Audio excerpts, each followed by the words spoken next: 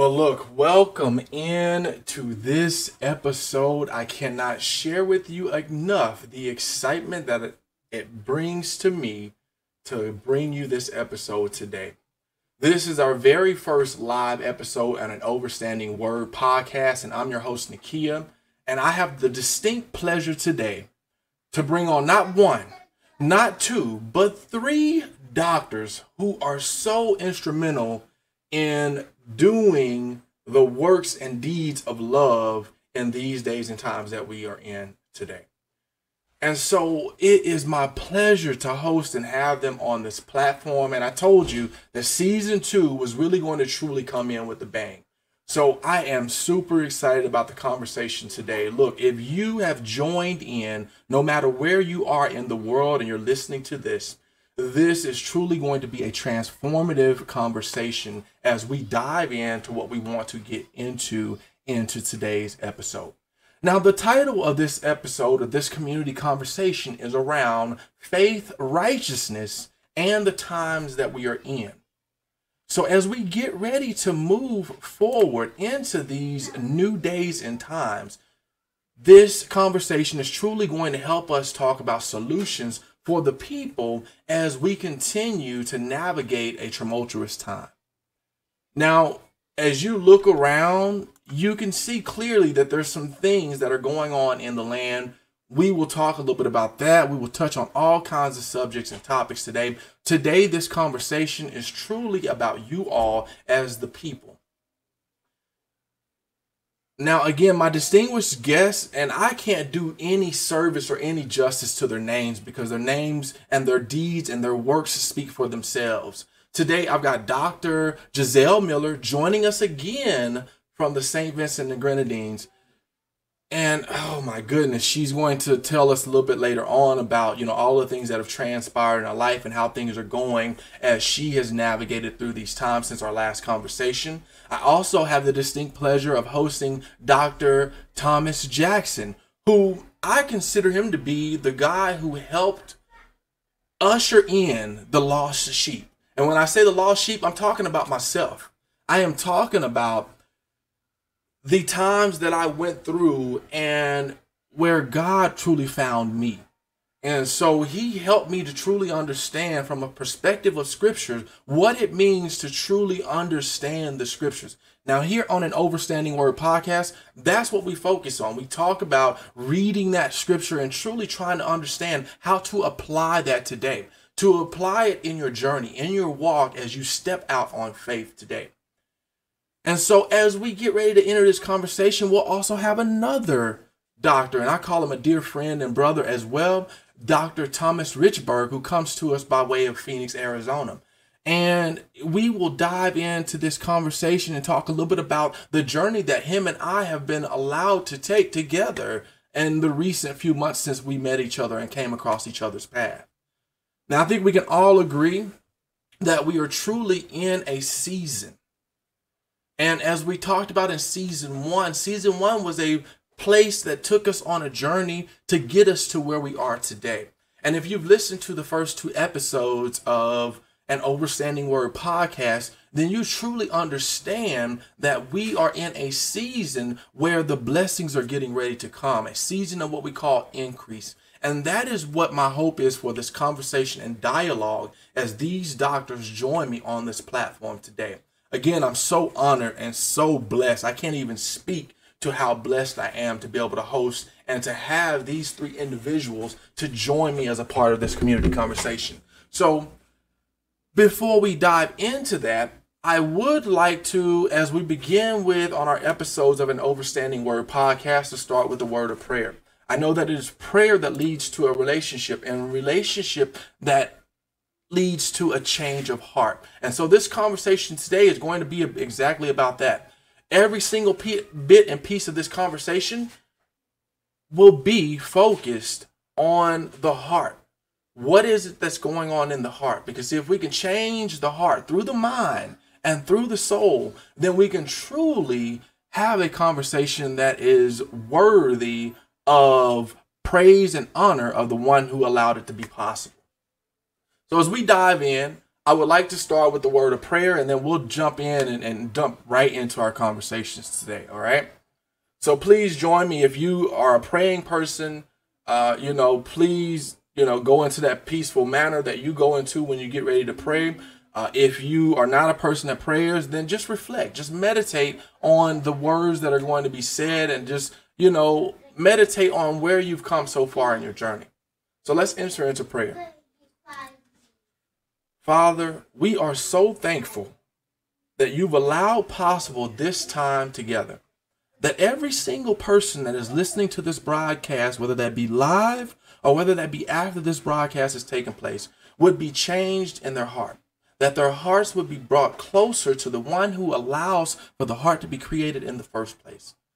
That as we continue this conversation, that it will be glorious unto the one who created us, that he would receive all the glory, all of the honor, and all of the praises for everything he allows to be possible. For the scripture declares that where 2 or 3 are gathered, he is present. And Lord, we ask that your presence just fill this audience today.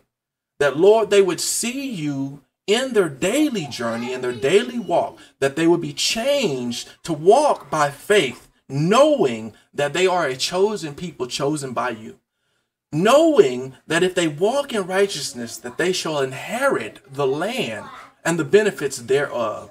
Lord, we are truly in times where we can only depend on you, Lord, because you have shown us what takes place when we don't depend on you. And Lord, we ask that you purify and cleanse our hearts, our minds, and our souls to allow them to receive what you are getting ready to do tonight. Lord, we thank you for this day and this journey. Amen. So what I would like to do at this point is I want to bring up our distinguished guest, and I want to start with Dr. Giselle Miller.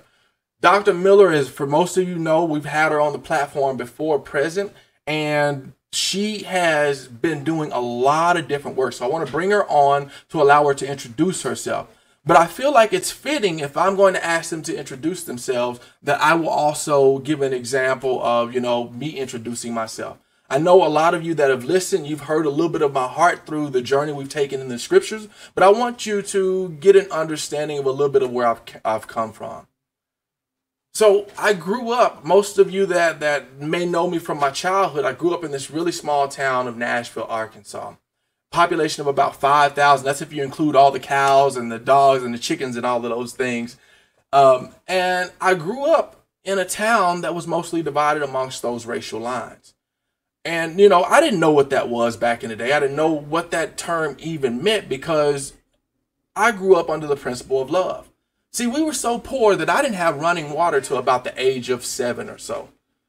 And in those times, the thing that I was abundantly blessed with was love. And so, I look back on those times and I said, man, I was rich. I'm filthy rich in that essence, that thing that's given from the creator of love.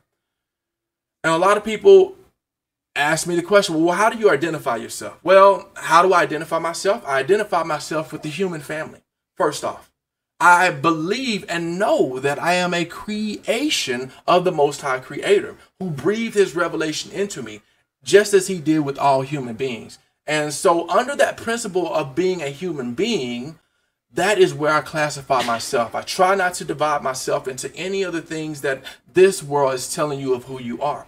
See, we're truly in a time that I consider to be an identity crisis. And being in those times, a lot of people don't know who and how to identify themselves. They don't know who they are and how to truly identify themselves. And so that's what I identify myself with, the human family. I associate myself with love. I believe that love is the essence of humanity. And I believe that this is one of the widely lost facts that has found us in the social conditions that we're in today. And so I try to operate under that principle of love, knowing that when you give love away, that truly brings you to your purpose. That is how I feel about everyone that I see. Those that are around me in my immediate family and those who I see outwardly in the community, I try to treat them how they should be treated. That is, a part of what they call the golden rule, or a part of what Yahshua, or the one we call Jesus in the Western society, That is what he spoke. He said, love thy neighbor as thyself. And so that's the goal. That is my goal. That's a little bit of who I am. So let me bring up Dr. Miller. I want Dr. Miller to be the first person to introduce herself, since I think she's the only one out of everyone that's on this broadcast, that I haven't had the opportunity to really just stay in touch with. But I feel like we're always connected every time we have a conversation. So with that being said, Dr. Miller is up. So Dr. Miller, tell our listeners what you want them to know about you. Greetings, everyone. It's a pleasure to be on this platform again. Thank you, Nikia, so much for this invitation. I am from the beautiful country of St. Vincent and the Grenadines in the Eastern Caribbean. St. Vincent and the Grenadines is a small island, as we are called, and we have roughly about 110,000 persons. We have over 32 or 35 small islands in the Grenadines, but 9 are inhabited. I always tend to describe myself first and foremost as a child of the King. And, I speak from a place of royalty because I'm a royal priesthood. And because I identify with Christ, my belief system, my values are very strong as it relates to honoring God through my life. And He has called me. I feel blessed that He has chosen me to minister in this world as a psychologist, as a life coach, where I focus a lot on post-traumatic growth and helping persons to get back on their feet after they would have experienced something that was very difficult. I am very fun-loving. I minister a lot in the church on the worship team. I dance. I feed the homeless. I'm the person that believes that adversity has purpose and you have to turn it inside out and make sure that you understand that you may have experienced it, but it is for the development of other persons. So your testimony is there now to share, to help other persons grow and to avoid some of the mistakes that you may have made. I am the founder and president of the Scotch Cancer Support Foundation.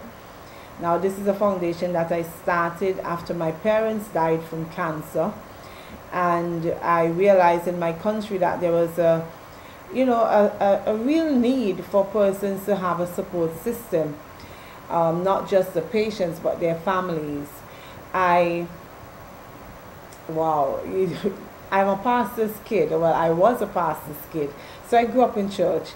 So I understand what it is to identify as a Christian, as someone set apart, but I also understand the concept of love. I understand the concept of making impact, and I basically live my life with that premise that we are to touch someone's life in a positive way, and that is one of the things I say through my company, which is the Value Experience.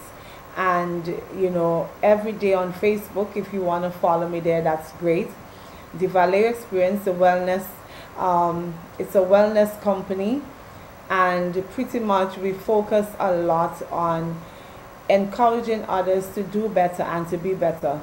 One of the things I always say to my audience is that we have to be the change that we want to see. Too often we point fingers outward, but the transformation starts with us. When we are fully transformed in our hearts and our minds, then we can create a small change that can then create a ripple effect and be the significant change that we want to see. I believe in ownership and responsibility. I believe in integrity and honesty. I just want to see persons live the very, very best version of their lives, and wherever possible I can help, I always offer as much as I can give in that moment. So I think I'll just stay there for now. Thank you so much for that. Yeah, I mean, there's so many nuggets to unpack from that. You said first identify with royalty. I love that right there. Identify with royalty. Oh my goodness, when you know who you are and you know the preciousness that the Creator created you in, and you can walk in that example that He gave us in Christ. Oh my goodness, royalty. You talked about adversity. It has a purpose. See, in every opportunity, there is an opportunity to do something. So in every situation, every circumstance that comes, you have to find the opportunity that's there. So again, that's oh my goodness, so many nuggets. So thank you so much, and welcome to the platform. I am ready to dive into this conversation, and we will bring all of our guests back up in just a moment. But let me go ahead and go to Dr. Thomas Jackson. So Dr. Jackson, oh my goodness, man, I can't say enough about this man here, this servant of God right here. I cannot say enough about this man, because this man here has truly embraced me. He has shown me love at its highest form through showing me where God was in the scripture. You know, I don't know where I would be without this man. So, you know, I just want to say first off, man, I appreciate you, man, and I am glad to have you. Now, for those that don't know anything about you, man, what do they need to know about you, Dr. Jackson? Well, I think first they need to know that you and I are friends for real. So I appreciate that, man. I'm really happy to be here with you, Brother Nakia. And I do appreciate our friendship, and I'm glad that God has allowed our paths to cross a few years ago. If I was going to tell you a little bit about me, being that I am a man, a husband, a father, but most of all, I am an image bearer of Yahweh. There's just another way of saying I am a child of God, and I'm proud of that, to be part of His family. I've been in ministry for about 26 years. God has allowed us to see a lot of things, do a lot of things, meet a lot of people. From a training perspective, I am a clinical psychologist. I have a PhD in clinical psychology. Been doing that for about 25 years. And I'm also trained in biblical and theological studies. I have a PhD in biblical and theological studies as well. As a result of ministry, as a result of my biblical journey, we have recently launched the Jackson Theological Institute. It's a school that offers undergraduate degrees and graduate degrees, both in psychology with 4 specializations, or in biblical and theological studies. You can find that at jtinstitute.org. You'll be able to journey through the website to kind of see what we offer as well there. I like to do a lot of training. I do a lot of curriculum development, but my passion is people. And everything that I've done, God has always put me in front of people, or given me exposure to people, given me access to people, because my passion, my heart is for people. I want to be able to come alongside when I can and walk with people, meeting people in the context of their crisis, and walk them to a place where God would have them to be, walking at their pace, not at mine, but at their pace. And hopefully we end up at a happier place. So that's a little bit about me. Been married for 28 years. My wife and I have 2 grown children, a son that's 27, a daughter that's 24, 3 grandchildren, and God continues to smile on us. And I'm just happy that I got to participate in this day as well. Man, so powerful, so powerful. Mm-hmm. And you mentioned the 26 years of work, man, and mm-hmm.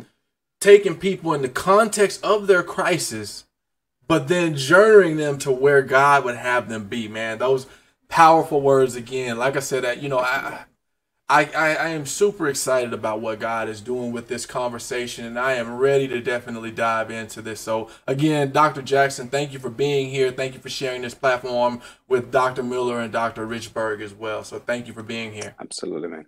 Thank you, sir. All right. And certainly not last, not least, but my friend, my dear brother that I call my brother, Dr. Thomas Richburg, who we just met in February, believe it or not, and we have been allowed to take this journey to new heights, to different paradigms, and to walk truly in the presence of the Most High Creator. Man, I can't say enough about this brother here.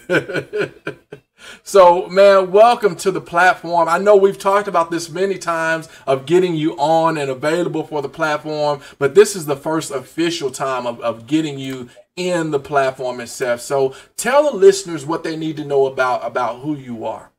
Yeah, first of all, thank you so much for that introduction. And I believe just by saying that, you're telling the people who I am, and that I'm a friend, I'm a brother, and that we explore the Creator and all that He has to offer.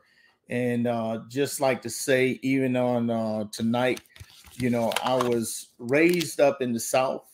I came through some times there in the South that was very challenging, but I'm still here, and we all here to be able to dialogue together on tonight. And most of all, I am a believer. I'm a kingdom citizen, because I believe that if you're a citizen of the kingdom of God, then you would have the Mizrah, the government rule of God that rules everything about your life. And I am a very, very strong believer in that, because when you begin to understand that you're a kingdom citizen, you will begin to know that every facet of life can come alive, no matter what it is, because you're a kingdom citizen and you believe in it. And most of all, you know, I love people. I'm just really, I can't go anywhere. And like I always say, you don't know where you're going to be in the grocery store, you know, changing your oil. Just be nice to people, and you never know what's going to happen.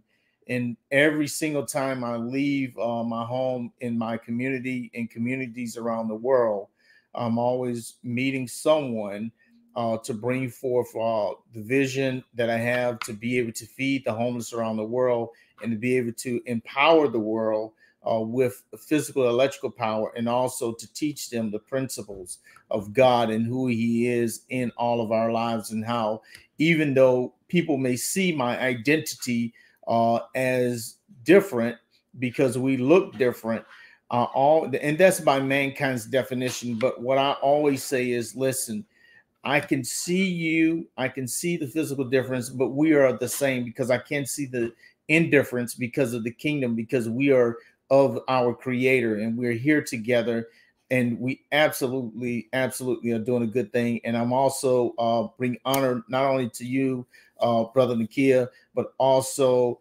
to Dr. Miller and Dr. Jackson.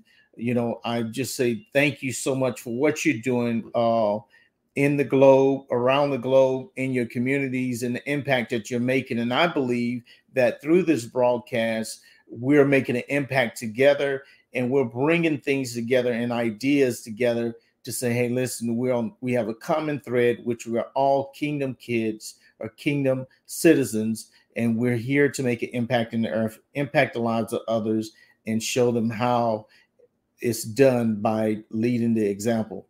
And I'm also here locally in Phoenix, Souls of Christ, and you should see it there on your screen, soulsofchrist.com. We're here every single Sunday, and we are definitely really pushing hard on the vision to win souls for Christ and to be wise about doing it. But most of all, to minister to the whole man. You know, we just don't want to just come to the building, but we want to make sure that you're okay in your finances, your health, your relationships, and the whole man, and the well-being of the person. So thank you so much for allowing me to be on the platform officially on tonight, as we have been available to be here. So I appreciate it. Yeah, brothers, I always say, look, the pleasure is always mine, because like I said, you know, for God to allow for this conversation to be possible, you know, it has to truly be a God thing, because all of us, you know, the things that God is allowing to have possible in the land and make possible, all of us together is, man, it is so tremendous. And so I don't take it lightly, the responsibility that He's given me and being able to have you all on this platform. So thank you all. Let me bring all of the guests back in as well, so that you can see all of us together. And I really want to start the process of diving into a little bit of the questions. And so for this very first question, I'm going to take it to Dr. Miller. But before we do that, I want to define two of the terms that you see in the title of this particular episode: faith and righteousness. Now, you probably have heard of these terms used before. You may have used them yourself. But what is a working definition? Well, this is what is defined as. If we talk about faith, Merriam-Webster defines faith as this. The first definition is a strong belief or trust in someone or something.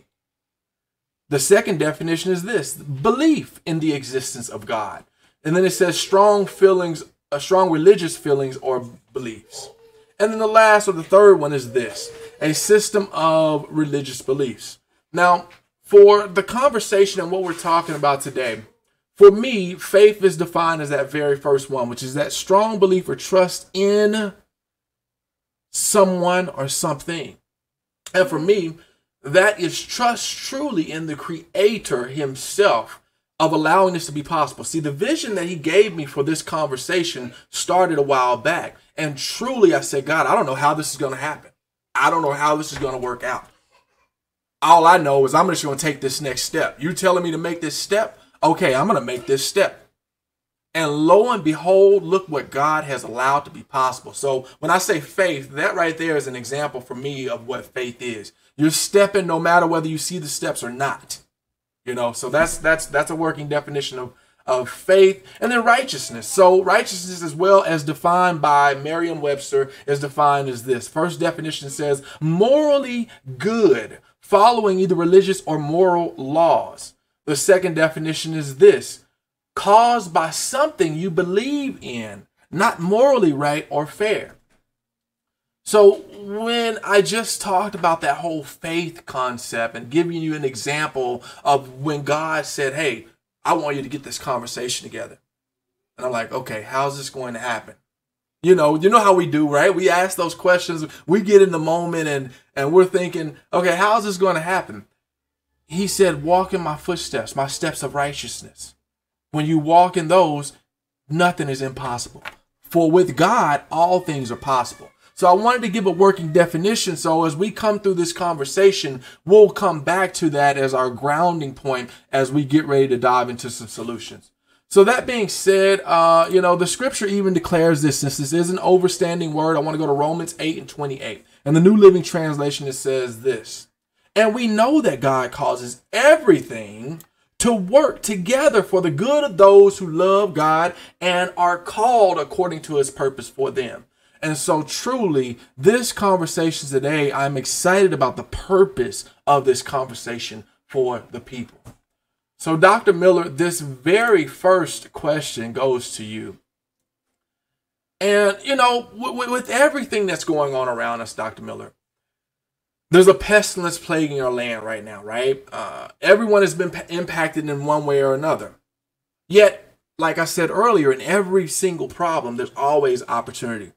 Some have truly found their way in the midst of this pandemic that we're facing right now. They've used the opportunities that were there in front of them. While others have seemed to be tossed around just like a ship on choppy waters, right? So, Dr. Miller, I caught up on your Vallejo experience and some of the videos and some of the things that you've been doing there on the island of St. Vincent in the beautiful tropics, right? Tell us a little bit about the Vallejo experience and what you've been doing since our last dialogue about healing the divide.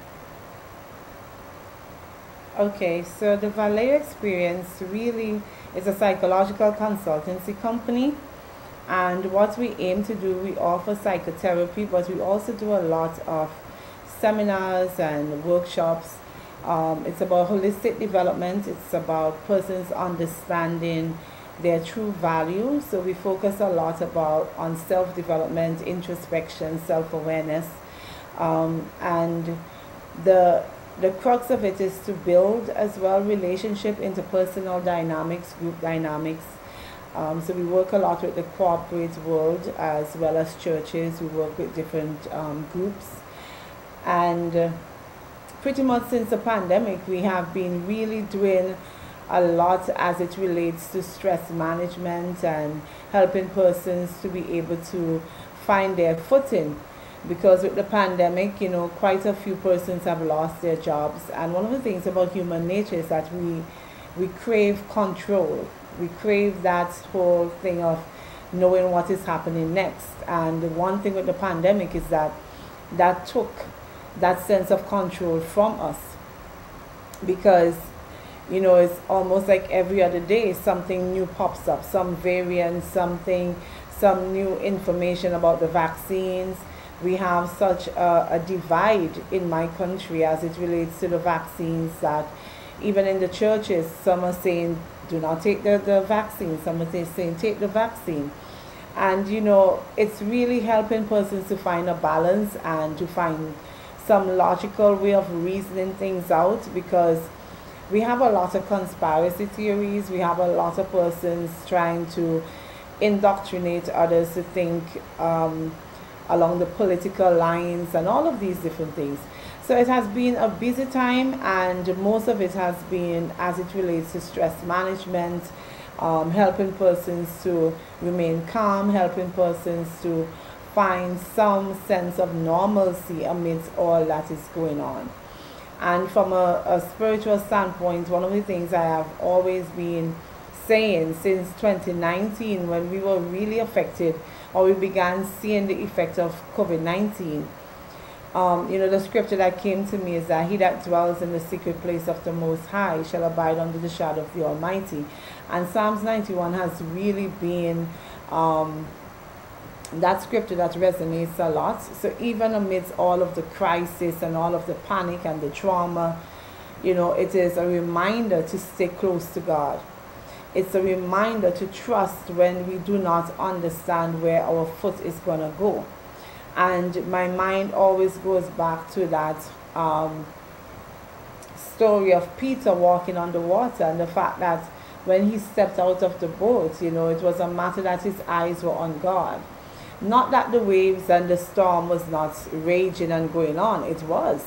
But the point is his focus was different, and we have to tap into that, understanding that when we keep our focus on God, amidst everything that is going on, there is a stabilizer. So that's pretty much where we are at in terms of the Valley experience and what we have been offering. Oh my goodness. And one of the things that I love and I appreciate about what I caught up and I was listening is that you're exactly right. You talk a lot about navigating those waters that we're in. Navigating those waters and ensuring that you keep that focus, right? You mentioned like Peter, right? As long as Peter kept his eyes focused, peeled.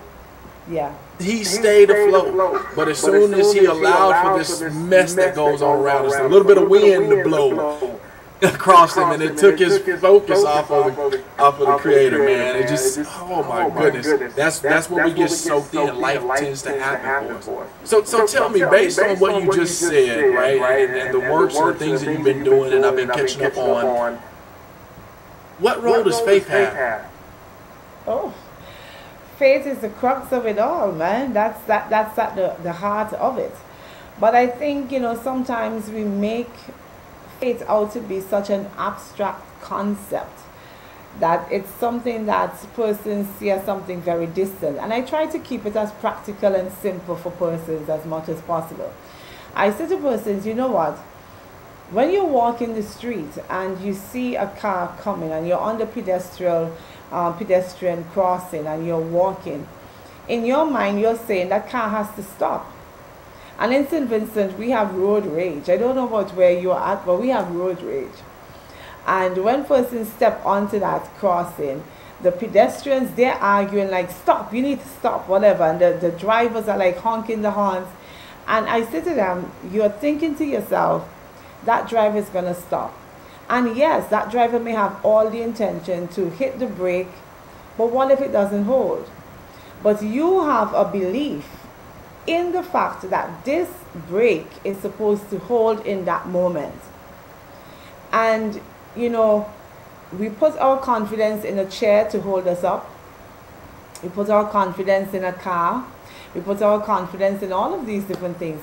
But what is at the crux of it? The crux of it is that we are actually believing that there is a higher power that is going to make sure that there is a safety that is going to be provided for us in certain difficult times. But when we say faith, persons who are not of the belief system to say that or identify that I'm a Christian, they tend to say, I don't have faith like you do. I say, yeah, but you believe though. There are things that you believe in, there are things that you hold on to. And that's where faith begins, where you are believing beyond what you have the control over. Look, Dr. Dr. Richburg, I know right now you're thinking, a lot of what you speak about all the time, right? Which you talk about the identity crisis, which we'll get into that in just a little bit, right? But the focus there of what faith is, and I love the example that you gave, the analogy that you used there, right? We put our faith in all these things, but when do we put our faith on the Creator and His ability that He's created inside of us? When do we put faith in that, So that's, wow, thank you for that. It's a powerful answer. Dr. Jackson, I want to go to you for this one. So, Dr. Jackson, I know you have spoken extensively on the subject of spiritual warfare. I mean, just a lot of the teachings that I have observed for you in the times that you and I were together physically, it exposed me to a lot of what I was not aware of. I mean, we're facing all kinds of different things right now in this season that we're in this day and time, whether that be a season of growth or a season of what we call pruning, right? We've defined a few terms earlier as we dived into the broadcast, but could you explain from your purpose, from your perspective, what is spiritual warfare? Wow, that's a big question, and I imagine you want me to answer that in a short time. Well, the idea, one, before we do that side of it, is even as believers, we talk spiritual warfare. We talk about, another side. We talk about a spiritual realm. The challenge is, and this is the trick of the enemy, the challenge is we talk about spiritual warfare, but we many times live as skeptics. That we talk about it. We talk about the idea, but we haven't really embraced the reality that there is a real war going on that we're caught in between. Because in reality, although we're in this fleshly body, we're really not from here. We're souls, we're spirits, and we're going to be caught up in another body at some point. But while we're in this form, there is a fight that divides us. Spiritual warfare, Paul would put it this way: we're not fighting against each other. He would say flesh and blood. We're not fighting against mankind. We're fighting against principalities and powers, two ranks of demonic spirits, against spiritual wickedness in the heavenly places. That's right. That's a real thing. If it's not real, then why do we complain about struggling? Ooh. And one of the things that Dr. Miller always talks about, she says, don't be bitter, be better. That's right. That's right. Okay. Keep going.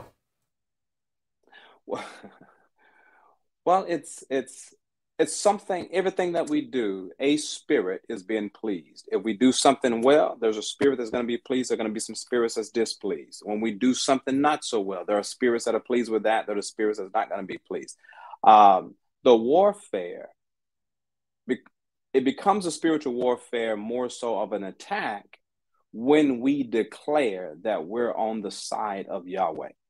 When we make that position, through baptism, which is a declaration of war, that I declare myself to be a citizen of the kingdom, that's when that war takes on different form. When you're not part of that kingdom, the war is still there, but you're on a different train, and you may say things like, well, I don't have a lot of trouble with the devil. I don't have a lot of trouble with evil. I don't have a lot of trouble with those kinds of things. Somebody told me a long time ago, it's hard to catch a train you're already on. Ooh, wow. The fight becomes real when you decide to switch sides. And how do you identify that? So you mentioned, that train. How do you identify that? Brother Nakia, identify which train you're on? Well, not even the train, but how do you identify that you are in the middle of, taking two trains? you're in the middle of a decision that's making that. How do you identify that? Yeah. Oftentimes what we have is, can I build a person real quick? Please do. Please do. What happens is in every encounter, human encounter, we all bring at least 6 things to every human encounterance. On the latter part, it is we think, we feel, behave, right? We have a thinking system, we have a feeling pattern, we have a belief system. I think what I think, it gives birth to my feelings. My feelings give birth to my emotions. If you walk that backwards, you're going to get all 6. My behavior, I do what I do because I feel what I feel. You see how that works? I feel what I feel because I think the way I think. I think the way I think because I believe what I believe. I believe what I believe because of my experiences. My experiences are born out of my environment. So everybody that we come in contact with has an environment, experience, a belief system, thinking, emotions, and behavior. And all of that is being shaped by forces that are beyond our control. You didn't get to choose your environment, but you get to choose how you respond to it. That's it. Wow. Yeah. Wow. Thank you for that response, because I think it's important that we identify that, right? When we identify the circumstances and situations, when we make that declaration that you mentioned earlier, right? And we declare that we're going to do a righteous thing, or we're going to move forward for, as you mentioned, Yahweh, we're going to move forward in the presence of the Most High.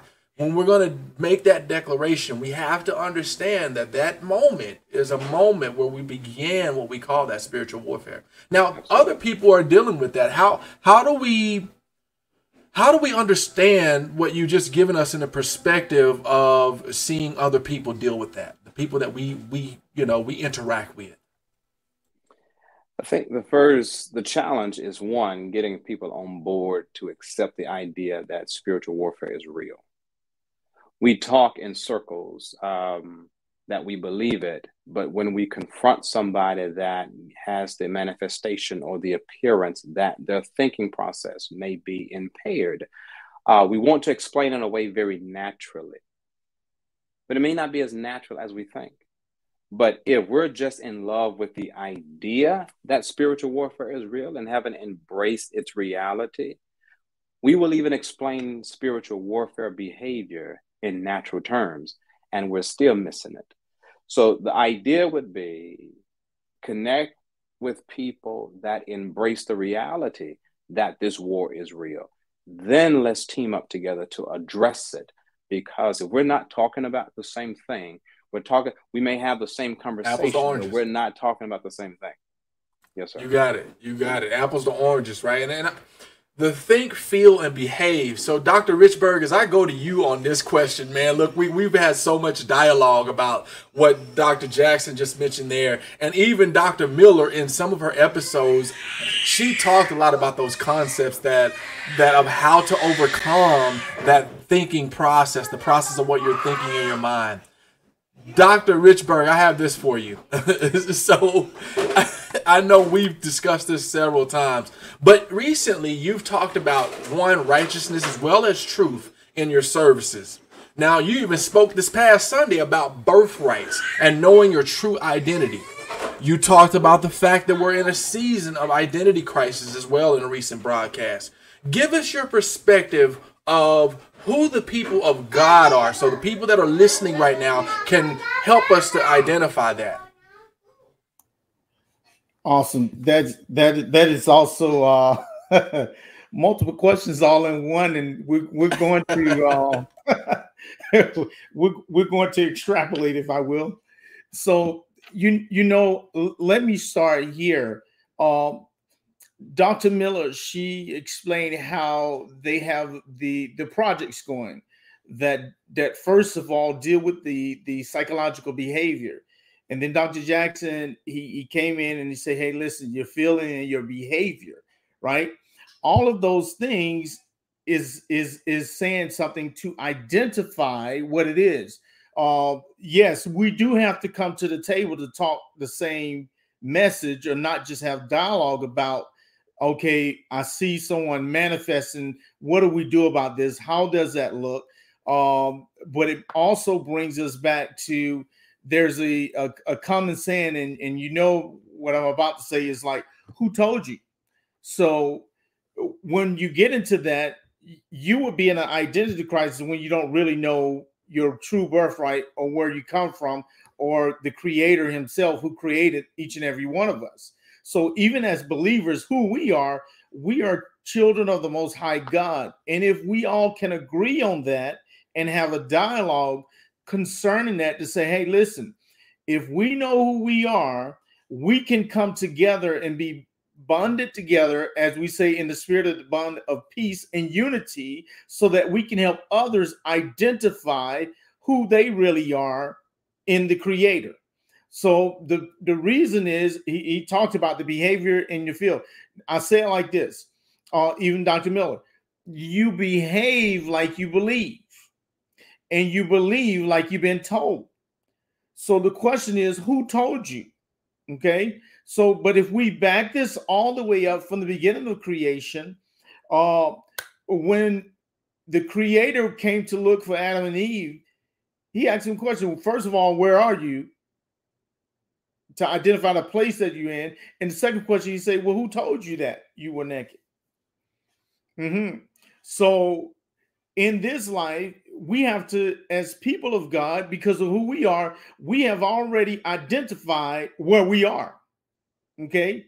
Yeah. We know where we are. We are in that secret place. We're with the Most High. We are in the realm of the kingdom or the realm of rulership, the government of God. And that's where we operate from, because now we see the spiritual activity or the spiritual warfare. We see the mental states of people, and we're here to provide a solution to help them identify themselves to get out of the situation that they're in or circumstance, whatever it may be. So when we come together, this is who we are. So now when you get to the point of who told you, all of us, we know something. And the only way that we know something is someone told us, we saw it on media, we got impacted by our families, our culture, geographical locations, or by somebody's behavior, because it's not all the time physically somebody telling you something, but it could be by their behavior. Because I'll put it like this. I gave the example the other day. I say, when we were younger, if our parents gave us that look, if they looked at us in a certain way, it was almost automatic that we knew that, hey, we now know that they mean business and I need to get everything in order or get it right. Okay. But have we ever been looking for the look of God when he looks at us to say, hey, he's giving me that look. I need to get this thing right. So, but the thing was, we identify with our parents or our guardians or however we were raised. And we understood, like, wait a minute. Okay. I know there's something going on and I need to adjust accordingly. Now, the world is off balance because they have not adjusted accordingly, because they can't even identify that, first of all, there is a creator of all things, because they've been told other things by behaviors. They've been told other things by different manuscripts, readings, of different things that come along the way to get you down another path that you shouldn't go. And then people say, well, what is really the truth? And that's where the argument comes in, and then it brings apologetics, and then we got to defend the faith, which we are going to do as believers, and make sure that we bring it to the table and discuss the issues that nobody else wants to identify or talk about. That's a problem. So, but if we're here and we stand strong, guess what? Check this out. Anything you hear loud enough and long enough, you'll believe it, even if it's a lie. So why are we not speaking up the truth loud enough and long enough? Because guess what? We go 20, 30, 40 years and then it die out, and you wait for a new generation to take over to kick this thing back off again. Why? You think about it. Mm-hmm. Identity was lost. How come that we lost the will of God and man from the very beginning? And then now religion comes in and separates everything along the way now, instead of getting back to the original intent of God. In other words, we lost the revival. It's a revival and Azusa and all of these things that have been happening through the quarters of time, but there was like little blips. It was seasons or or things on the timeline, but why is it not progressing or going to what God wants to do? Because if he say he is greater in us than he that's in the world, and now we know that he that's in the world is the opposition of that spiritual warfare, and we on the right train, as Dr. Jackson spoke, then what do? How do we say, hey, you're on the wrong train, buddy, or you in between trains, and one goes fast and the other is going to split you up, or what is going to happen with you? And now we got to have fixed identity crisis. Man, and the only way to do that is by overstanding word. The podcast is what we're doing now, to speak loud enough and long enough to speak the truth, because no one can do nothing against the truth, but only for the truth. And that's what we're here doing today. Hopefully that was good synopsis of what you were asking. Man, look, if I had a mic, I would drop it right now. Just let it drop. Man, that identity crisis that you talked about, us identifying our true identity and understanding that we are a chosen people. We are a people chosen for this purpose. We are chosen for resilience. I mean, we've got all of these things going on in the land. Dr. Miller mentioned earlier that we've got a pestilence that's plaguing the land. She talked about some of the work that they've been doing in the island since that point, and how it's changed or adapted and those types of things. And every single person that I saw her have an impact with, there was a transformation in their life from when she came into their life to when she ended their journey that they took on the Vallejo experience. And that's one of the things that really in particularly just it resonated in my heart and what Dr. Miller is doing that. So I'm going to throw this question out there for you again, Dr. Richburg. What must change in order for us to find our true identity? First of all, the change has to come in the individual and the understanding, because that is the principal thing, to have an understanding. And the understanding is only going to come by a person that is already open to receive what truth is. Remember, there was some that they had hard hearts or stiff necks, and they didn't want to hear the truth. But in order for Moses called them. Yeah. In order for true transformation to come, one must be able to receive what truth is and when truth is being presented. Now, most people know when truth comes, because when truth comes, you can't do nothing against it, but only for it. But people oftentimes run from it. So, in order for this transformation to happen, people have to, first of all, come to understand it and receive the truth, and then take it and run with it. But it takes us as a people to be there to guide them, to hold their hands, just like Dr. Miller said, let's help them, let's guide them. Dr. Jackson said, hey, I'm a people person. I got to make sure I'm going to stay with you right where you are, and I'm going to have patience with you and walk you through. And that's those factors and those characteristics come from passion and compassion of mankind and our fellow brothers and sisters. So that's the first thing that should change. Man. We have truly got to get back to truth. I mean, as we think about the times that we're in right now, right? We enter what we call the holiday season of time, right? What are we doing to prepare ourselves to really journey for God, to do a good work unto the Lord? As you mentioned, we can't do anything against the truth, but only for the truth. That's in Corinthians, right? And so I think it's important that as we shift our conversation and we continue down the road, that we keep those things in mind. You must first identify where you are. As you're listening to this conversation, I need you to find yourself in this conversation right now and be honest. It is through truth that God reveals himself. And so be honest with where you are along that journey. I mean, I think every one of us can say and agree that we have had some things to transpire in our own personal lives, that there have been some things that we may have done, but guess what? They called Moses a murderer, did they not? And guess what? He was chosen. He was chosen with a purpose in mind. To do what? To lead out my lost sheep, my people, to lead them into a place. And so that is what this conversation is fostering. We are fostering a leading out of the people, leading them out of what the world has told them to identify themselves with, and leading them into what God says about you. As he said with Job, Job is my servant. He is worthy. So you have to understand that you also are worthy of what God has placed around you, what he's placed on your path and the journey that you're on. It is not in vain that you journey forward. It is with purpose that you journey forward. So I want to shift the focus here and talk a little bit about purpose. We've talked about it several times. It has come up. And I want to throw this question out there. Maybe each one of you want to respond, but I want to have this to be an open platform question itself for this. But when did you first learn about your purpose from the Creator? Throwing it out there to anybody. I'll take a shot at it, and then that way I get off the hook right away. I think, what became very obvious for me, Brother Nakia, is every time I wanted to do something different, this drawback to people kept popping up. I would go a different direction, and somehow I would still end up. I used to, long ago when I was doing my undergrad work, I used to be a network design engineer. I used to go around to different companies and install network systems. Now think about this.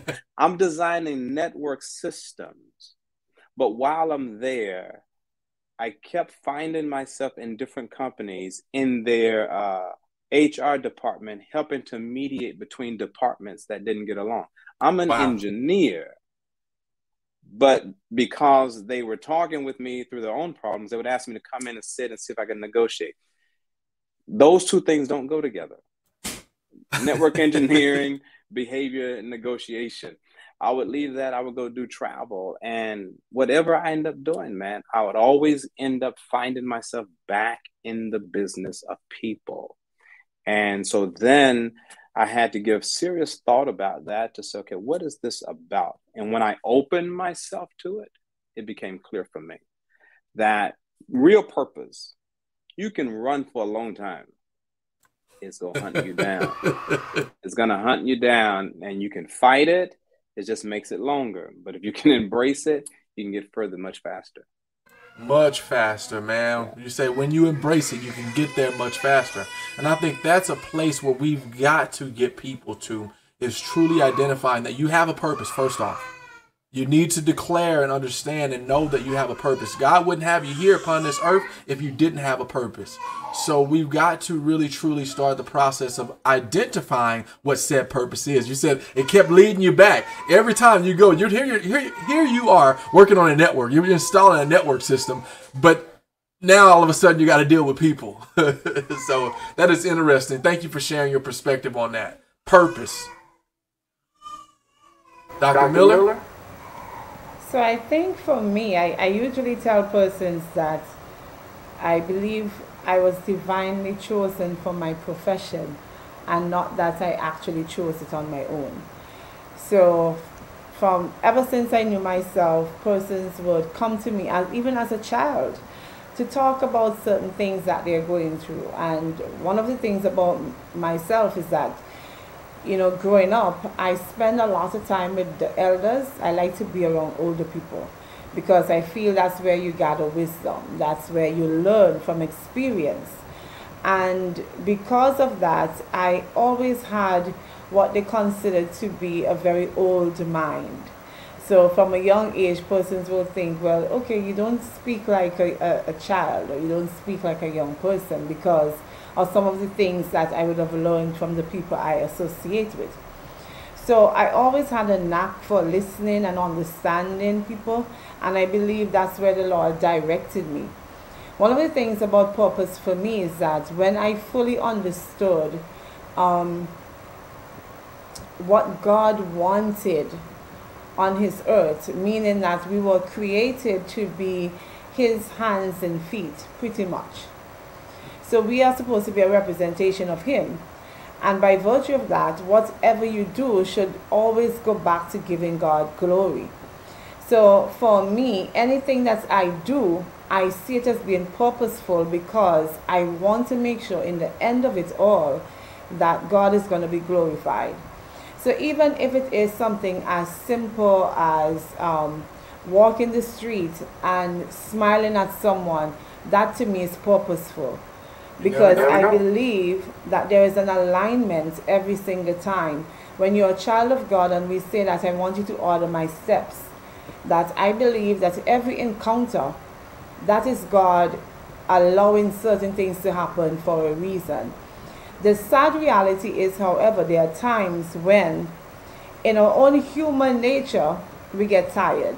I don't want to be the good one today. I don't want to be the strong one. I don't want to be the one that has the reasoning and to do all of these things that we consider sometimes like, why should I always be the one standing and being the, what do we say in St. Vincent? It's pretty much that you are the goody two shoes. So sometimes you pretty much want to just simply say, you know, I don't care. I don't care. And at that point, that little voice comes and reminds me pretty much that you're not your own. You're not the boss of you. There is someone higher. And when I connect with what God wants me to do, that's where I find purpose. That's where I find benefit. That's where I find peace. And there's a contentment that comes when you know that you're walking the path that God has outlined for you. Wow. So much to unpack in that response. Thank you for sharing that as well. And, you know, just knowing that we are created as a creation to glorify our Creator, right? So, oh my goodness. So that piece right there that's the bare basics. Understanding that bare basic right there allows for us to be able to truly start to walk in that. Like you mentioned, look, I went into the dentist a little bit earlier to get my teeth clean. Hopefully my teeth were at least looking a little bit decent today. And the lady who I got was a brand new lady. And, you know, just the smile, you never know what kind of weight a person is carrying.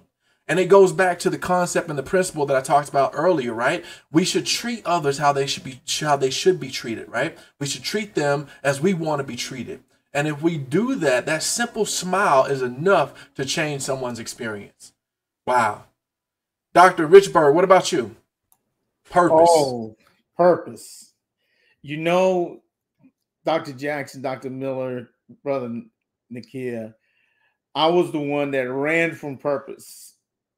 And I extended the time, and it hunted me down. And when I found out that I had to answer to purpose was I was on one of my last tours and before heading to Iraq. I threw the towel in and I said, God, I'm done. I don't want to do this anymore. I don't want to deal with people because they don't know who they are and they don't identify, and I'm wasting my time. And I was in my tent in the middle of the desert in Arfjan, Kuwait, and I went with a unit that no one knew. So someone came in the tent and they said, "Hey, they're looking for you at the chapel." And I'm like, "Who? Who's looking for me at the chapel? That's strange. I don't know anybody here." And he's like, "Well, we think you need to go over there." So I got on all my gear and I went through this sandbar and I got in the chapel, and the chief looks at me and he says, "Hey, you're going to say a word for us for New Year's Eve before we cross over the line to go into Iraq to go into battle."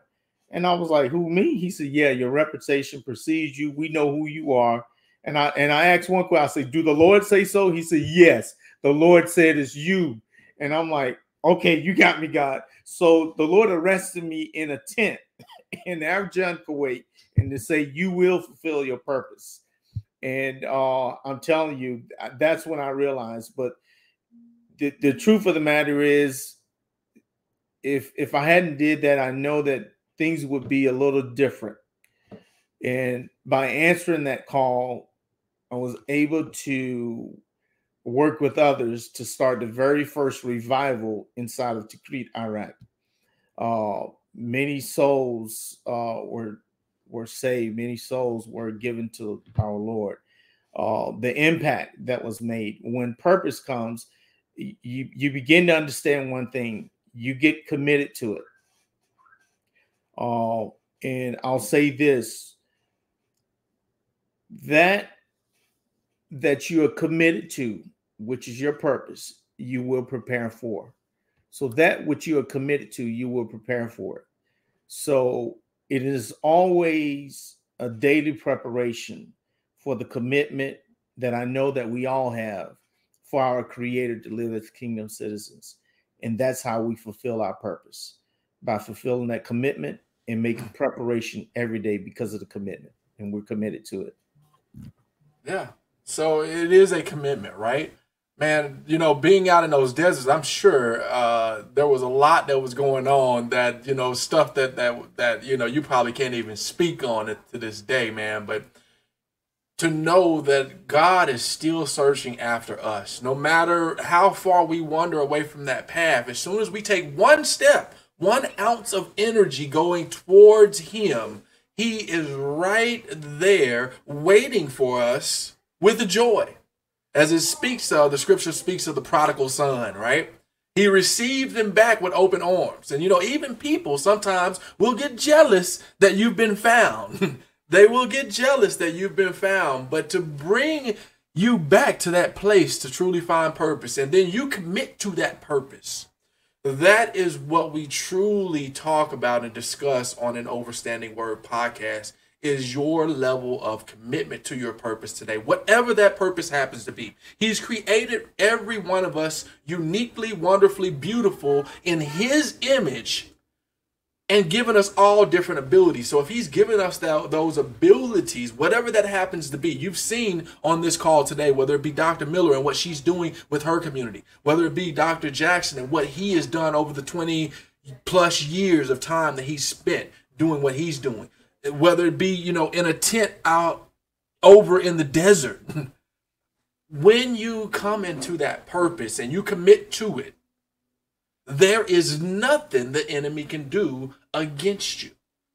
So, oh my goodness. So that being said, I want to talk a little bit about the times that we're in right now. You've seen that people have not seen or recognized their purpose in today's times. You've seen people that struggle with being able to identify themselves as anything other than wonderfully, beautifully, majestically created in the image and likeness of their Creator. What role does that struggle that we have with identifying ourselves and our purpose, that it may be glorifying to our Creator, what role does that struggle have in what we see transpiring in the world today? And that's out there for anybody.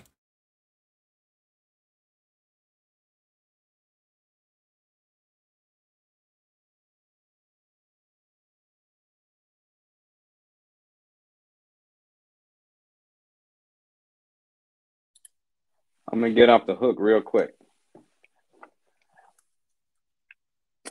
Brother Nakia, conversations don't start off as arguments. They start off as conversations. And then when we begin to disagree, we end up in conflict. There you go. Conflict can be healthy if we're trying to address it with understanding. But when inside conflict, people begin to take positions, that's when we end up in an argument. Arguments are the result of you taking a position to be right. And if it's a position to be right, then it means somebody has to be wrong. The distraction is to help you get to a point to see you the way God sees you. A couple of things have to happen. One, I have to be patient enough to allow you to have those conversations that have nothing to do with what we're talking about. Because until we can talk on the same basis, use the same source, use the same reference, we can go at it for a long time. But if our source is not the same, the topic is the same, but we're not having the same conversation. So trying to convince you to be a citizen of the kingdom, and you are convinced there is no kingdom, I got to first get you to appreciate the idea or reconsider. But to fuss at you while you're still using something different, we're spending time. Look at it like this, even from a biblical perspective. You'll never find Jesus fuss with the Pharisees. I mean, or plead with them in the sense of, hey guys, come on, give me a chance, try it out. Yeah. What he would do is he would confront them with their made up minds and walk away. He didn't fight with them to try to change their minds. He spent his time with people who were open. Nicodemus. And he had, and this is the hard part. Jesus said at some point, when people have made up their mind, it's not you that they're rejecting, it's God that they're rejecting. That's right. We have to learn how to shake the dust off our feet. That's right. You know, when you find out that they've made up their mind and they don't want what you're offering, you can't sell a person that won't be sold. And you can't spend a whole lot of time trying to convince people who refuse to be convinced. When we can discern that, we won't fight the distraction. The distraction of the enemy is to give permission and a license to do what you want to do. When I bring you an alternative of some form of truth, if you refuse that, it's not my truth that you're refusing. You're not rejecting me. That's right. You follow that? So our role is to present it in a way that's loving, that can be received, but you still have to choose to receive it. Sorry. Yeah. At the end of the day, everybody has a choice. And, you know, as you look at what's transpiring in the world today, you know, with the choices that are being made and things like that, we all have a choice. So you mentioned the right and wrong, right? Okay. And you have to have a solid grounding on that. Where do we get that grounding from? Of the right and wrong? That's it. Yeah. Man, that's layers. That's layers. Again, that's part of that, just from a human behavior perspective, is going to be your environment. Right and wrong has a sense for even in the household that you grew up in. And that could be community. What's right and wrong in your house, just 2 houses down, could be something very different. Yeah. So when you talk about truths or universal truths, the difference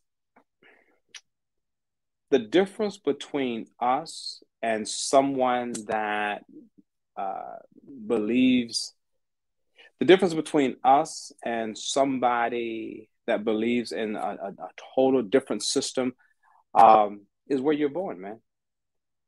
You know, take Afghanistan. You know, the difference between them and us is just where we were born initially. And when you were born there, it set a foundation of some things that are going to begin to write on your canvas. So I can't assume from a westernized perspective that everybody sees the world or have my worldview. I have to be patient enough to understand the worldview and see how do we align those things so we can walk together and have a similar conversation. You know, it's kind of like trying to read the Bible in the Old Testament and understand it from their biblical worldview and have no idea about Mesopotamian culture. Oof. Oof. Those guys come from Mesopotamia. So you cannot separate. You know, why would Moses have this struggle when he's talking to Yahweh at the burning bush, when he says, well, if I go to the people, they're going to ask me what your name is. What do you want me to tell them? Right. It's not, think about it. The man was educated in Egyptian culture. He knew about all the gods, and all of them have names. So when I go back, I need to have a name for you so they can identify you. Because not only that, Moses, who's a Hebrew, don't even know the name, or he wouldn't have asked a question. You know, what's your name? Because he's using Egyptian mindset. And God is using this time in this wilderness to strip that stuff off of him. It doesn't beat him. He takes time to get it out of him. 2 different worldviews. And our job is, just because we may be in the same place doesn't mean we have the same worldview. Yeah. And we have to be able to take time to understand what a person is bringing, take time to understand what we're bringing, so we can align those things, as opposed to demonize when they disagree. And Dr. Miller, how do you do that? How are you doing that specifically with your work through the Vallejo experience? Because I've seen what Dr. Jackson is describing right now take place in some of the testimonies that have been on your platform. How are you doing that? Okay, you know what? One of the things I say to persons all the time is that you have to figure out what the truth is. And one of the distinctions we have to make is that what may be a fact may not be true. And we tend to always think that facts are truths. But the fact is, like take for instance that we say, the fact is that Eve was tempted by the serpent to eat the fruit. And one of the parts of that temptation is to say that you will be able to discern good and evil. You'll be like God. But that's not the truth. The truth is that Eve would have never been able to understand the world as God would have. So truth brings in a level of context. I think what has been happening too often as it relates to how persons identify themselves, identify as Christians, identify as either being whatever denomination and all of these different things, is that we are seeking to identify to a particular construct that sometimes is separate from what God has outlined biblically. So we have to connect to the absolutes. What are the absolutes? Because everything has become relative. Everything is pretty much relative, and because of that, there are a lot of subtleties that have been basically seeping into our mindset. And like take for instance, and this is probably going to just simply ruffle feathers right now, so sorry, let me apologize for the feather that is going to be ruffled. Hey, ruffle a few. Sometimes we need that to happen. Come on. Like, we have to get to the point of calling sin, sin. And the point is, let's talk about homosexuality just for 1 minute. 1 second. The fact is, would we say that God does not love the homosexual? Never say that. But then we look at sin being sin, or what is considered to be sin. Now the thing is, when we think about how society has now created subtle messages by identifying homosexuality as being gay. When I grew up, understanding gay is you're happy. Right. It's a lovely place to be. So now that identifier as someone who is now interested in the same sex from a sexual standpoint, it's gay. It's a happy place. A lot of persons gravitate towards that. We have a lot of teenagers now in my country who are battling in terms of their sexual identity. And a lot of different things, they would say that I feel this way, but I'm not sure if this is a sustained feeling. And there are a lot of things that we have to really break through. We have to get down into the crux of it so that persons can fully grasp and understand. At the end of the day, who are we serving? The Bible says that the Lord wants us to serve Him in spirit and in truth. We need to figure out the biblical truth. We need to figure out the godly truth. Understanding that all the worldviews are going to be different for different reasons. Socialization is such that my experience is not going to be Dr. Jackson's or Dr. Richburg or even Unikia. But the point is, at the end of the day, there are certain fundamental things that across whatever worldview should stand as we are connected to God. Because I am your sister, you are my brother, and we are serving the one God. So therefore, there should be certain precepts that, regardless to what, should hold through. And one of that precept is love your brother as you love yourself. Love your neighbor. Okay? And when we truly love and we understand what love is about, then there are a lot of different things, those arguments, those conflicts that could be avoided because we go about it just as we were taught as kids. What would Jesus do? If we really start putting that before us, what would Jesus do in this moment, in this minute?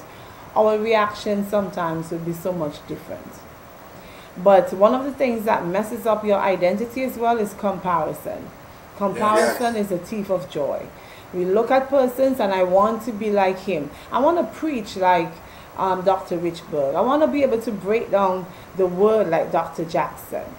But God has brought you into a space that He has equipped you, and it may not be at that level, but you have excellence in your space. Utilize that excellence and do not seek to have that perfection that sometimes can be so elusive. And I tell persons, use what's in your hand. At the end of the day, When Moses got before the Red Sea with the children of Israel, it looked like all hope was gone. What did Jesus say? What's in your hand? Your gifting shall make room for you. Find out what's in your hand. It's not what is in someone else's hand. God is going to use the gift inside of you, whether it is in your mind perfected or not. He's going to use it, and he's going to make something beautiful out of it, and he's going to transform lives through you as you humble yourself and surrender to the power and will of God. Wow, thank you so much. There's a lot to unpack there. See, we must get to the point where we can recognize the things that are separating us. You mentioned the nature in which God created us. He created us out of a nature that is beautiful and wonderful in his sight. He created us for a set way, a set purpose that he has for us. And so we've got to get away from all these isms and schisms and all the different things that we've done as humanity to separate us from the Creator himself. Wow, thank you for that. And I think it's important, like you mentioned, the context of life.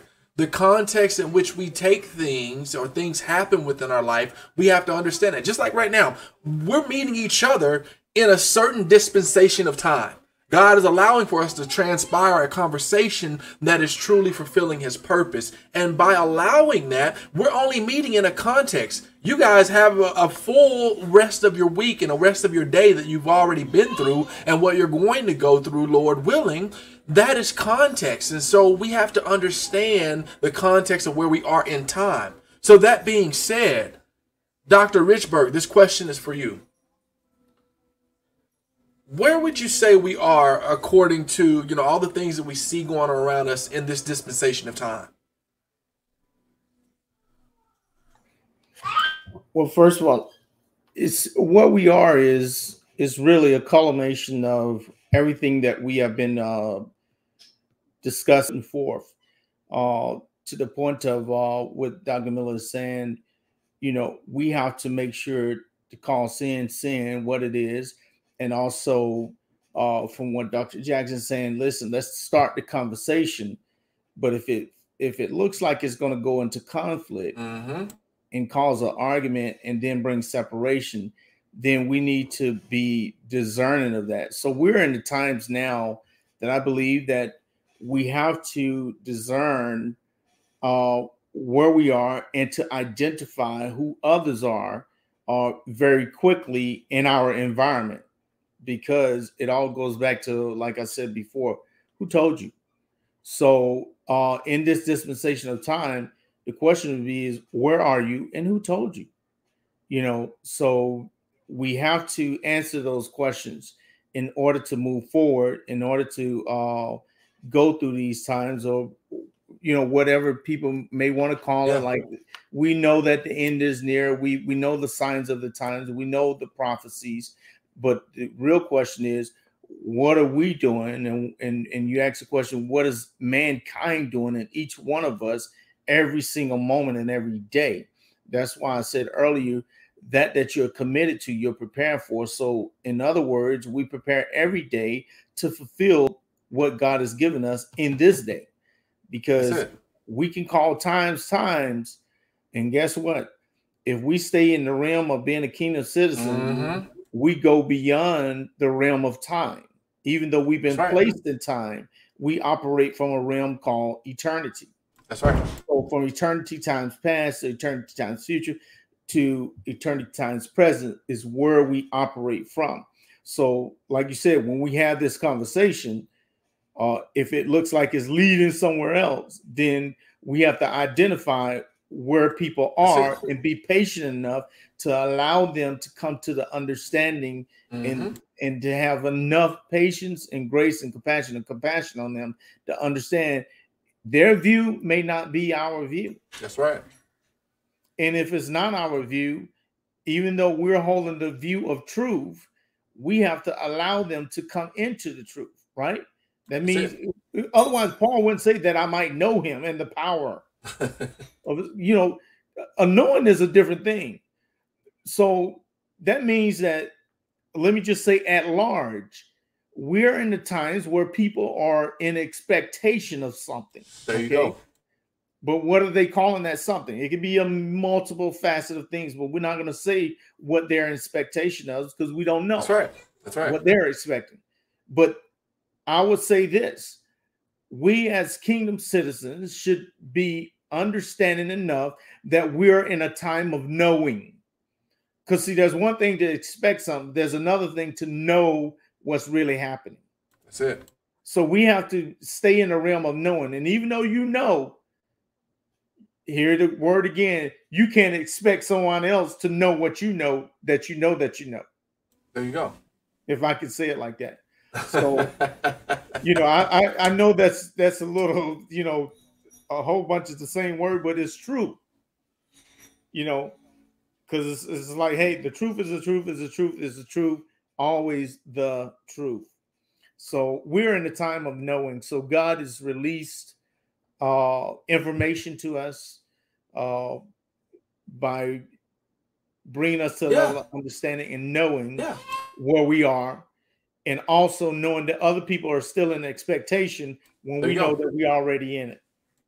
So, wow, thank you for sharing that as well. And you know, even Abraham, he had to separate himself from his own family because he knew a thing. He knew a thing.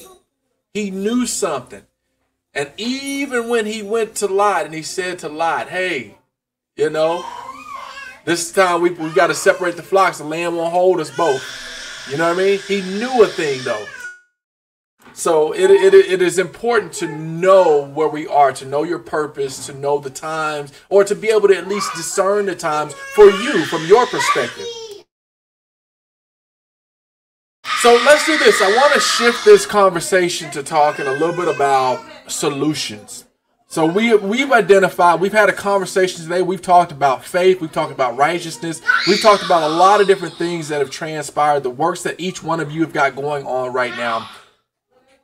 Well, I want to talk about what we want to do going forward. Now, again, the scripture says that today presents us with enough troubles, right? Don't worry so much about tomorrow. But today presents us with enough trouble. So what are you, each one of you, and I'll take you the opportunity to allow you to answer to this. Let me start with Dr. Miller first, and then I'll go to you, Dr. Richburg, and then I'll come to you, Dr. Jackson, last. But what are you doing today in order to prepare for what God has for you in the future?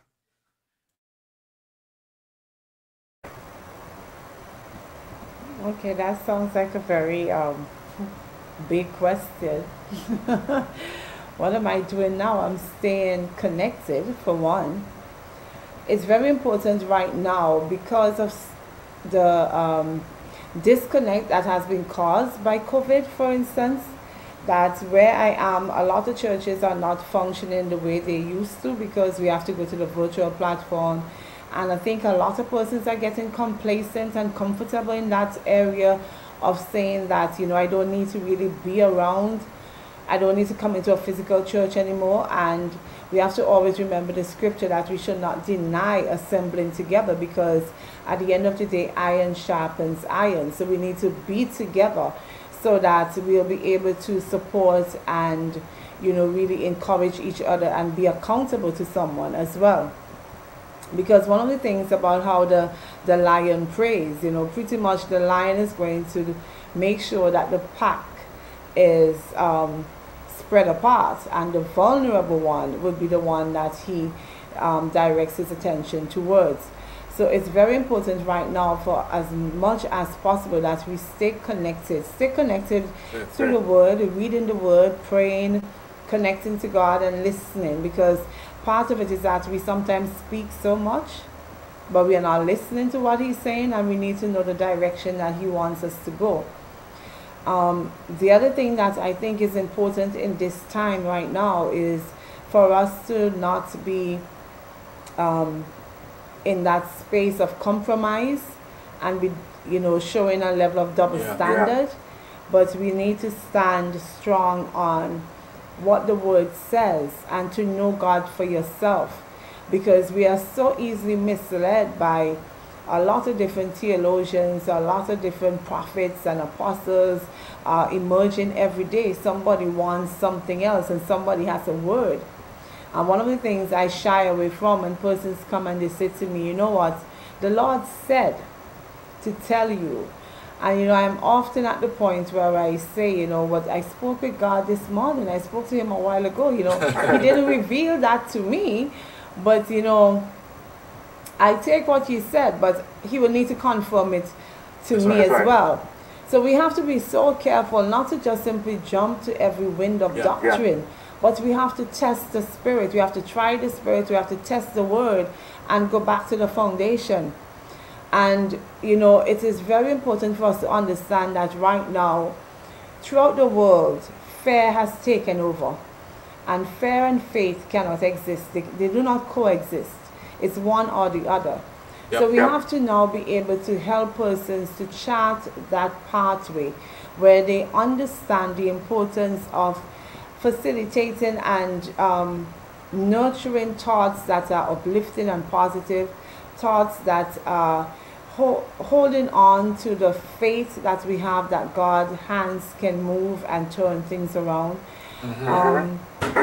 And we just have to be committed. Every day is about consistency. That's what I say. You may not get it right all the time, but be committed not to stop. Be committed to try even harder tomorrow, so that be a better person for yourself, not anyone else.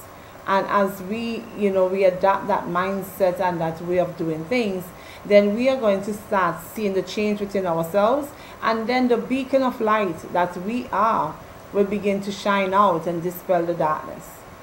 That's how I look at it. Remaining connected. That's that's an awesome tip right there. So remaining connected to righteousness, remaining connected to God, because like you said, every wind, any little wind that blows through, here we are, we're attached to this, we're attached to that, we identify with that. So thank you for sharing your perspective on that. Dr. Jackson, let me go to you. Coming to me? Yes, sir. Yes, sir. Okay. What are you doing today to get to that? I'm talking to you. Give it to me, sir. Well, what are you doing today? You know that we know this. We know that God has a purpose. He has something that he is doing in these days and times. What are you doing today to continue to fulfill that in your life personally? Yeah. As it pertains to me as a person, I am being very purposeful, aware of how I show up in an engagement, in a conversation, because how you show up in a conversation sets the scene. It'll set a tone. If you show up with attitude, it's going to set a tone. If I show up, so I'm taking the responsibility of, as it pertains to me, how I show up can set the tone of this conversation or this relationship. I cannot own the behavior or the responses of grown people, but I can show up in a way that could help influence some of that. The other thing I am doing purposefully, Nakia, is continuing to be open in my spirit. God may change the method in how he wants me to do what I'm doing. And I need to be open to that and not resistant just because I've liked the approach that I get to choose in ministry now, or I like the approach or the level of effectiveness that I believe is happening with what he's allowing me to do. If he were to shift, COVID-19 shifted that whole method. So what I was accustomed to in my physical engagement, came to look like this, seeing people through screens. So you lose some things with that. So I'm still trying to be open in my spirit. And while I'm doing that, and this is not to be trivial. I'm trying to be open in my spirit and learning to be thankful in that state of being at the same time, as opposed to thanking God after he's done something. That's it. Many times we say thank you as the result of something. There you go. But God, so when we talk about faith, my working definition is believing loyalty. Is I am loyal to you, whether it's in favor that you're doing something for me or not. I'm loyal to you. My faith is connected to you. I'm believing in you, even when it doesn't look well. Not you, I'm talking about God. Yeah. But learning to stay thankful in the moment and not just waiting for God to do something and then me say thankful.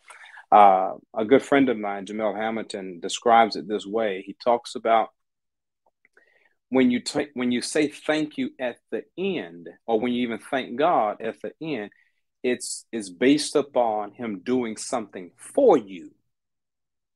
Well, that's not being thankful to God if he has to perform before you say thank you. Right. It is thank you for what you and allowing. whether you get it or not, I'm thankful of who you are. But if the thank you only comes after you've done something, then you're just waiting and you're anticipating and you're not thankful until you get what you want. That puts God in the business of serving you as opposed to you serving God. Ooh. So I'm trying to stay thankful in the moment, in the midst of, and keeping my faith loyal to him, whether he shows me favor or not. There you go. Wow, man. And that piece right there, and that's why I wanted to begin with prayer, because we've had a tremendous conversation, and I don't know about you guys, but I've been tremendously blessed just to be a part of this conversation. And that's why I wanted to start it with thanking him for wherever he was going to allow this conversation to go. You see the power of what he's done already. So being humble enough to be thank you and say thank you in the moment, allowing ourselves to be open in the spirit to do things in a different way, to operate from a place. It says constantly renew your mind. When? Daily. We've got to constantly be willing to renew our mind daily. We've got to become like a child, as the scripture says. And so, that's a reminder right there. Thank you for that, Dr. Jackson. And Dr. Richburg, let me go to you. In these times, these days that we have the pleasure of being in, right? What are you doing daily to bring yourself that much closer? I think I would say just very briefly on a daily basis, definitely doing the practices of everything that's been said today. Most of all is to keep a consciousness, the conscience, the subliminal conscious of me to what I would call the conscious of now. So it's always now, to keep the conscience intact, because there's so many different things that are multifaceted happening in relationships, in our homes, in the news media, in our communities, in our ministries, in our families, extended families. If you have children, the children in the schoolhouse, there's so many different things in a day that can transpire. But at the same token, it's always I'm keeping my conscience pure. When I daily renew the mind, it ain't just at the top of the morning, Lord, I renew my mind for the day and I'm out the door. No. This is a moment by moment deal, because you don't know what you're going to face. So, and even, to be able to adjust. Oh God, I mean, I guess I'm the anchor on this right now, but everything y'all said, I'm connected to the chain that y'all built to bring the anchor. So that means that everything that you have said to anchor that is to say yes. Every day, just becoming aware and doing the things that that's right and true, and also being aware of others and where they are. Because guess what? We in the world, but we're not of the world. But what does that take? It takes a conscious mind to recognize that. Because guess what? how they say, you could put a frog in the water and you start boiling and he won't never jump out. Is that right? So I mean, he just sat there until he just get boiled all the way. So the thing is, you could be in hot water and don't know it if your conscious mind is not clear. So it's really just having a conscious mind and taking the conscious of now.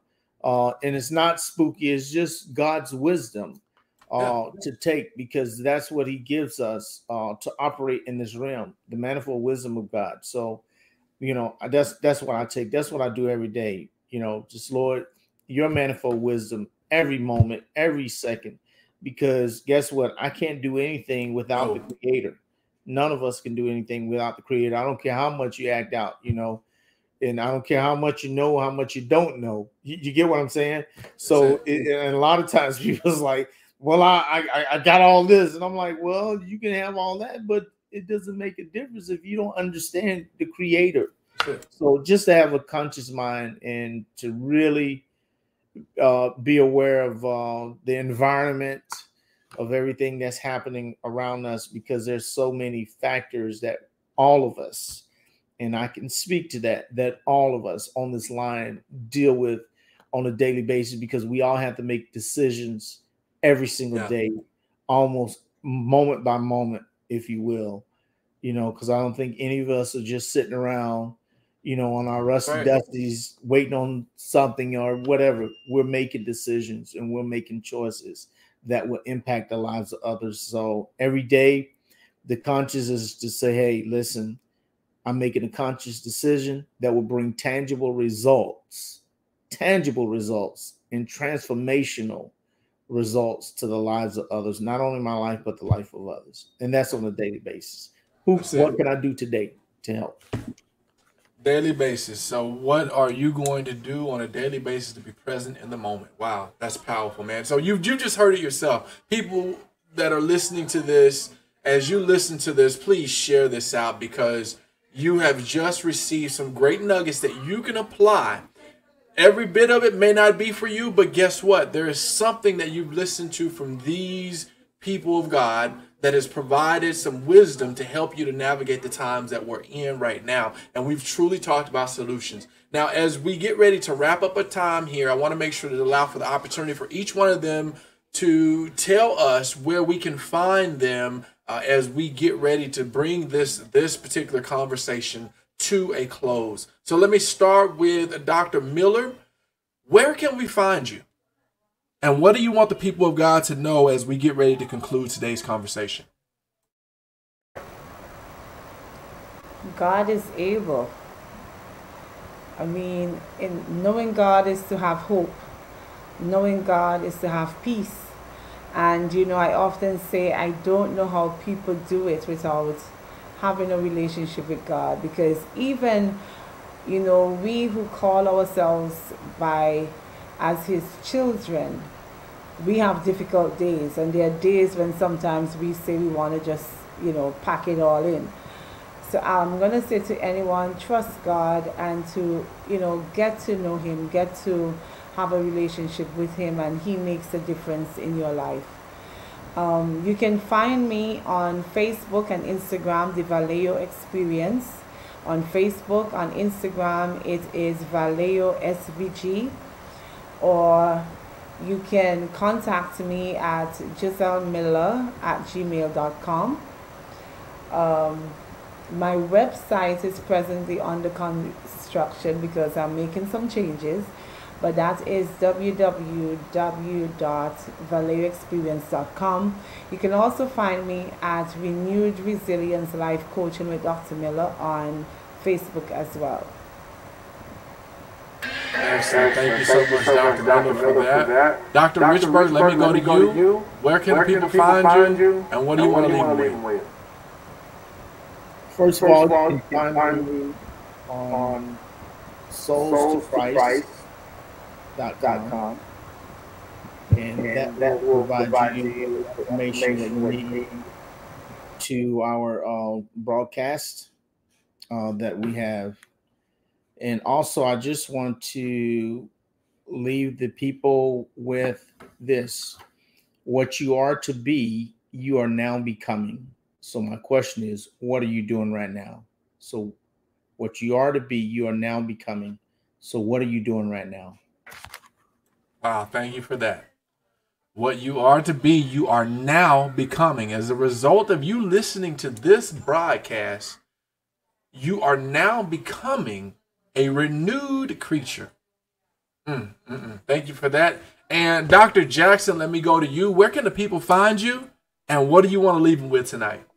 Wow. Well, man, one, this has been a great conversation, and I appreciate the opportunity to spend this time with you, my friend Nakia, and two of the colleagues of mine, Dr. Rich Byrne and Dr. Miller. I've enjoyed spending this time with you. Brother, that was a heavy statement you just made about what you're becoming.